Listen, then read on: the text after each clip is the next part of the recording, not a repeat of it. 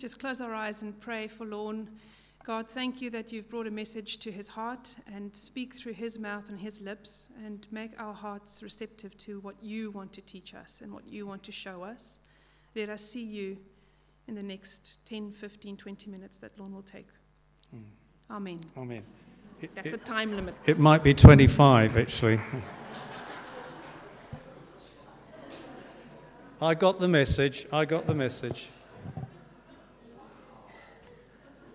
But before I start, if you would you like to just put your left hands up? Could you just put your left hand up? And if you'd like to go A-P-E-P-T. A-P-E-P-T. Okay, do that again. A-P-E-P-T. Anybody knows what they stand for? Apostles, pastors, teachers, prophets, evangelists. Right, well done. So if I put my hand up like this, the first person who's able to put their hand up and say A-P-E-P-T can have one of these. I haven't put my hand up yet. Okay, who is that? Trudy. I saw that. There you are, Trudy. Oh, sorry. It's Trudy's. You can share it if you want. This will hopefully keep the kids awake, because I'm hoping that some of the kids will be watching my hand very carefully and listening with their ears. I heard about a woman who was having a really heated discussion with her husband, and she suddenly told him to grow up.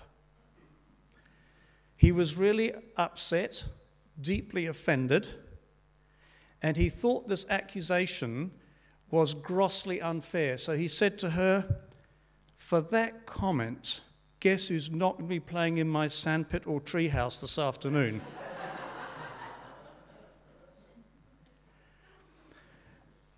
Often when we have heated discussions, I don't know about you, a person can often say, "Grow up." Jess Notting, who is the author of a blog called Unwritten, says there are 3 reasons why it's a good idea not to tell people to grow up. First reason is it won't produce anything. The second reason is it's totally disrespectful. And the third reason is it's pretty immature. And he goes on to say this: before you tell someone else to grow up, take a look at yourself. It may highlight a need for you to mature. Next time you feel like telling someone else to grow up, look at yourself. On the other hand, I was just reading a blog from a guy called Joel Lee, who wrote an essay called 11 Signs That You Need to Grow Up and Start to Act Like an Adult. And he had 3 of them. The first one was people who are always complaining. The second one was people who hate to take responsibility and are not willing to make sacrifices for others. They need to grow up. Another sign is people who keep making the same mistakes. This is what he says. He says, growing older and growing up are 2 different things. Contrary to popular belief, maturity doesn't always come with age. In fact, many people go through the whole of their lives without ever scratching the surface of what it means to be an adult. I could see that. Well done. You were watching all the time, weren't you? I was watching your eyes. Could you just say it again, what the words were? A-P-E-P-T. Very good. Today, what I want to look at is growing up into Christian maturity. To grow up. What does that mean? We're looking at spiritual gifts, and we're considering Paul's letter to the Ephesians. And this letter was not directed to a specific church. It was more than likely directed to a whole lot of churches, because Ephesus was a missional center through which Paul had planted many churches in that region. So he was speaking more generally rather than to a specific church like Romans or the Corinthians. And here, Paul is talking about Christian maturity, growing up as a Christian. He wasn't cross with them in any way, and nor was he implying that they were particularly immature. But what he was doing is he was advising them on principles about how to grow as a Christian. Firstly, he talks about the aim of the Christian life. Secondly, he talks about the method by which to achieve the aim. And thirdly, he talks about the supreme example of Christian maturity.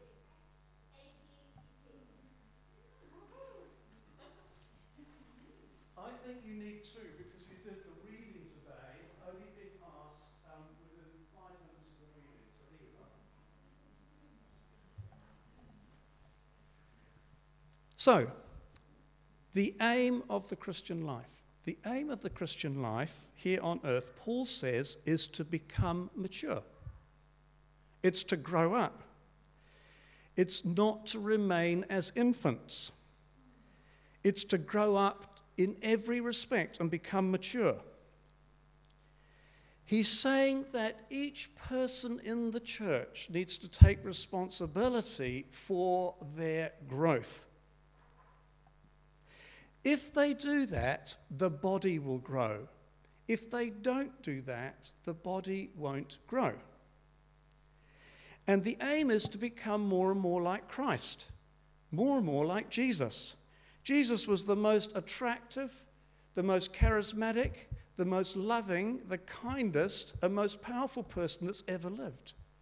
And that is the aim for us in our lives, to become like Christ. Now, I want to pause here and make a comment.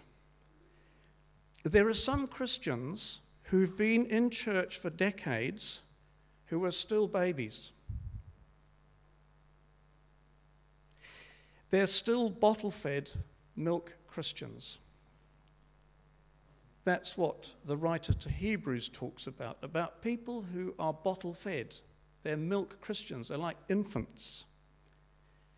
They may be always coming to church and listening, but they're never growing. I remember once a lady called Nina, who I may well have talked to you about before, and I've got her testimony here. She'd been attending church for 50 years, and this is what she wrote in her testimony. I was very much a backseat pew lady, slipping into church at the very first hymn and hopefully slipping out again before the last hymn finished. One day, reluctantly, I agreed to do a spiritual growth course, thinking, and this was a quote, I don't suppose it will do me any harm to look into the eyes of Jesus again. During that course, she had a real encounter with the Holy Spirit in such a way that her faith took off. And within about 4 years, she was part of the praise and worship group as they gathered on Sunday. In her home, she was running a small group for other believers. She actually started to run an outreach ministry, reaching out to the elderly of the city and bringing them in on Fridays, a ministry called Drop In. And just before I left Wanganui, she was appointed to the council. She became an elder. This is what she wrote at the end of her testimony. The Holy Spirit touch that weekend has opened up a vista of love hitherto unknown to me. I'm now much more conscious of God's love flowing in me and through me. There's so much now more depth to my life. I believe this journey has only just begun.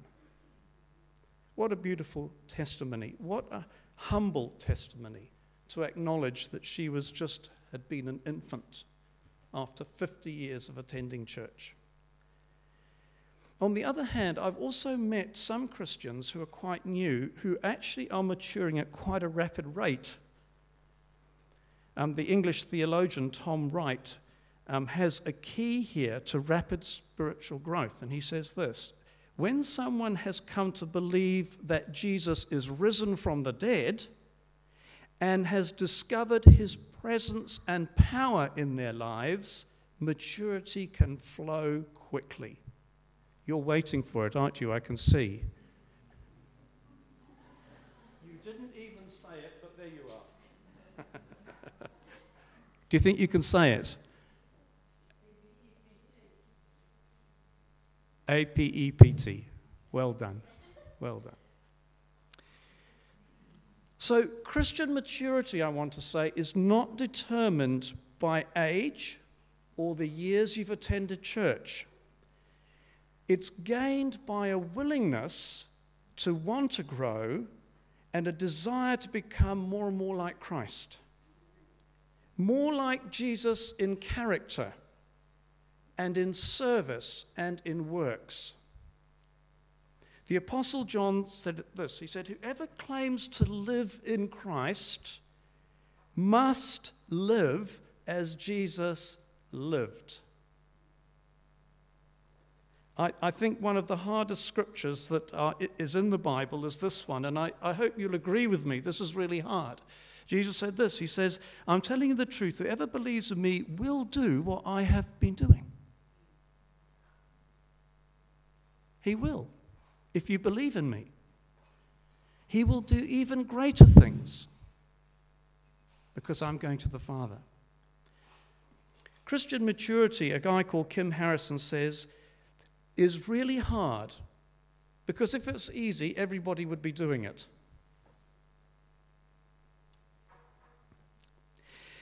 Secondly, God has given the church a means by which people can grow.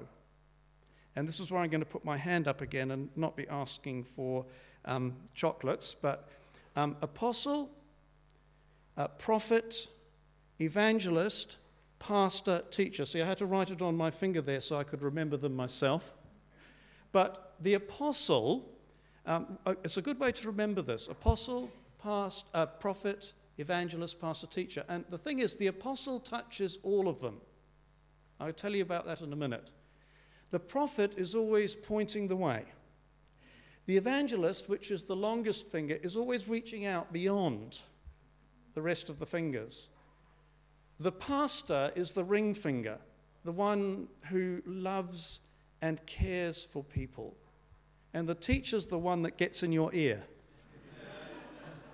like I am now. So this is what Paul says. He says, it's he who gave gifts to the people. He appointed some to be apostles, some to be prophets, some to be evangelists, some to be pastors and teachers. He did this to prepare God's people for the works of service in order to build up the body of Christ. And in verse 16 he says, so when each separate part works as it should, the whole body will grow and build itself up. So the idea is that these ministries are released into the church to cause the church to grow. Now, I want to tell you a little story that I may well have told a number of years ago. Pardon me if you've heard this, but many, many years ago, I was appointed to coach a rowing crew. It was my very first coaching opportunity when I was a school teacher down in Wanganui. It was a coxed 4 rowing crew, so it had 4 oarsmen and a little coxswain who sat at the back of the boat directing the boat. And I was completely new. All I'd done was read a few books about rowing and been out in a boat with the coach of the First 8, who was a really good coach, and watched what he did. And then he said to me, Lorne, you've done enough now. You've sat in the coach boat. You need to get out and coach a crew. That's the only way you're going to learn. So I said, okay. So he gave me the rejects out of his crew. There were 5 boys who never made the First 8, who were really G'd off with the coach for not making the First 8. And they were so determined to beat the top 4 in the school. That was the one thing to their credit. They wanted to grow. They wanted to get better. They wanted to win. And I said to them, look, you know, I'm not a very experienced coach, but I'll do my best. And so what I did was I got other coaches to come in and to help coach them with me. So if we needed to practice starts, I'd get a coach who I knew was really good on starts. So he'd come in for a couple of sessions and I'd sit in the boat there. He'd teach them and then I'd pick up what he was doing and then I'd take it on from there. Or if they needed sprint practice, like in a 2,000-meter race, it's endurance, but sometimes you've got to sprint to get ahead of another boat. And I'd get a coach in who was good at sprinting. And I got another coach who was really good on technique. So all these coaches came in. But the thing about it was that the one thing the boys had in their favor, apart from a really bad coach like me, was they had this desire to win. Another thing that I tried, which I was told later I should never try, was I actually tried swapping the boys round in the boat. So people who rowed on the stroke side could go on the bow side. And my thinking was that if they could learn to do that, they would actually be better oarsmen and they would learn what it's like for other people in the boat. And it seemed to work okay. Anyway, came to the end of the season and we went down to Wellington to the top regatta, schoolboys regatta, the Wellington Schools regatta on the foreshore. And we were in the same race as the top crew of the first 8 and the second crew of the first 8, and we were kind of number 3. So there were 3 Wanganui Collegiate 4s, and my boys won the race. We went home in the bus, and the coach would not speak to me. He was absolutely furious. He was furious with his boys, and he was furious with me. But the point was, this is the picture. The picture I want to give to you is that those boys were determined to grow. They were determined to win. And it's a picture, if you like, of the church. The first point is this. Just as they desired to win, every one of us as Christians need to desire to grow to maturity. We need to be teachable. We don't know it all. Are we teachable? The second point is, just as we got different coaches in to help them, so God has released into the church these 5 ministry gifts. And I want to talk a little bit about those just briefly. The last 2, what are the last 2? The pastor and the teacher. They are ministers who are normally in the same location caring for a congregation. The pastor is a more tender-hearted person who shepherds the flock, who's caring for God's people, and they're always seeking to bring comfort to people and encouragement to people. That's the pastor's role. The teacher is always someone who's wanting to hold out God's truth, so people hear the truth, and they're encouraged by the truth, and they're challenged by the truth. And a teacher always wants to help people to apply the truth to their lives. The other 3, the apostle, the prophet, and the evangelist, tend to be more itinerant. Itinerant means they kind of move from congregation to congregation, moving around more, and releasing special gifts into the church. Now, that's not always true, and I believe that in the congregation, in any congregation, there are always apostles sitting there, and prophets, and evangelists, and pastors and teachers. I believe in this room here. Some of you are apostles. Some of you are prophets. Some of you are evangelists. Some of you are pastors. Some of you are teachers, because God wants you to grow up. He wants us all to grow up. And what the apostle does, he's more of a visionary person, a person who's pioneering into new areas, who always wants to see new territory gained for the Lord. He wants to establish, or she wants to establish, new churches or new non-profits or anything that's going to see the kingdom of God grow in the community. That's the apostolic gifting. The prophetic gifting is a special gift in hearing God and what God's saying to the church right now, and this is the way we should go. A special anointing to give direction to the church. Prophets understand the times that we're living in and what the church should be doing. And finally, the evangelist is always one who wants to bring good news to people. He wants to, they quite like spending time with non-Christians because they are wanting to bring the good news of Christ to them. And they're constantly reminding the church that we have a job to do. It's not good enough just to love each other in the church. We have a job to love people outside the church and bring good news to them. Finally, the third thing that this little picture of the rowing crew teaches is this.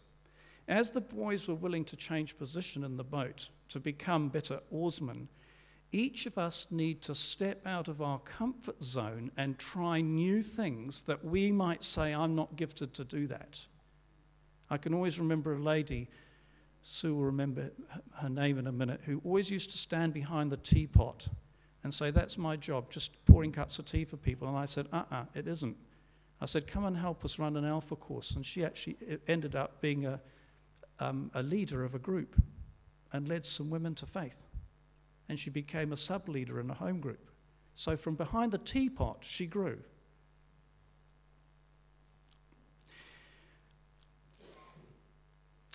And so these gifts are here to challenge us, to teach us, to encourage us to grow. I think a real example, if I don't mind, if Elaine Holwell doesn't mind using her as an example at the moment, but something that's happening in our church at the moment is this, is Elaine probably does, she might correct me afterwards, doesn't have an apostolic gifting, but she has more of a pastoral prophetic gifting, yet she is going out on Tuesdays to open doorways, to open places to the possibility of the gospel coming into that workplace. That's an example. Another example is that our church right now is moving into a time of prayer and evangelistic ministry. And the idea is that everyone in the church needs to get involved. It's not good enough to just allow some keen people to get involved and say, well, it's not for me. And so we're entering a time where at the end of this month we've got a gospel and healing service, and we want you to bring your friends, to bring your neighbours. If you know someone's sick, bring them along. A little bit later in July, we're going to be running an Alpha course, and we want you all to bring your friends to the dinner.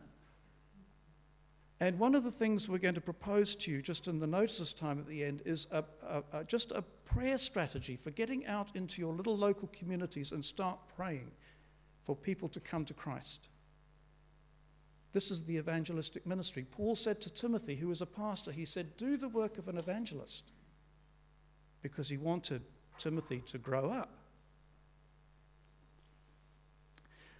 Finally, the supreme example of Christian maturity is, of course, Jesus Christ. Paul says this, we should all become mature people, reaching to the very height of Christ's full stature. Grow up to become like Jesus. That's the call. Jesus was the model apostle.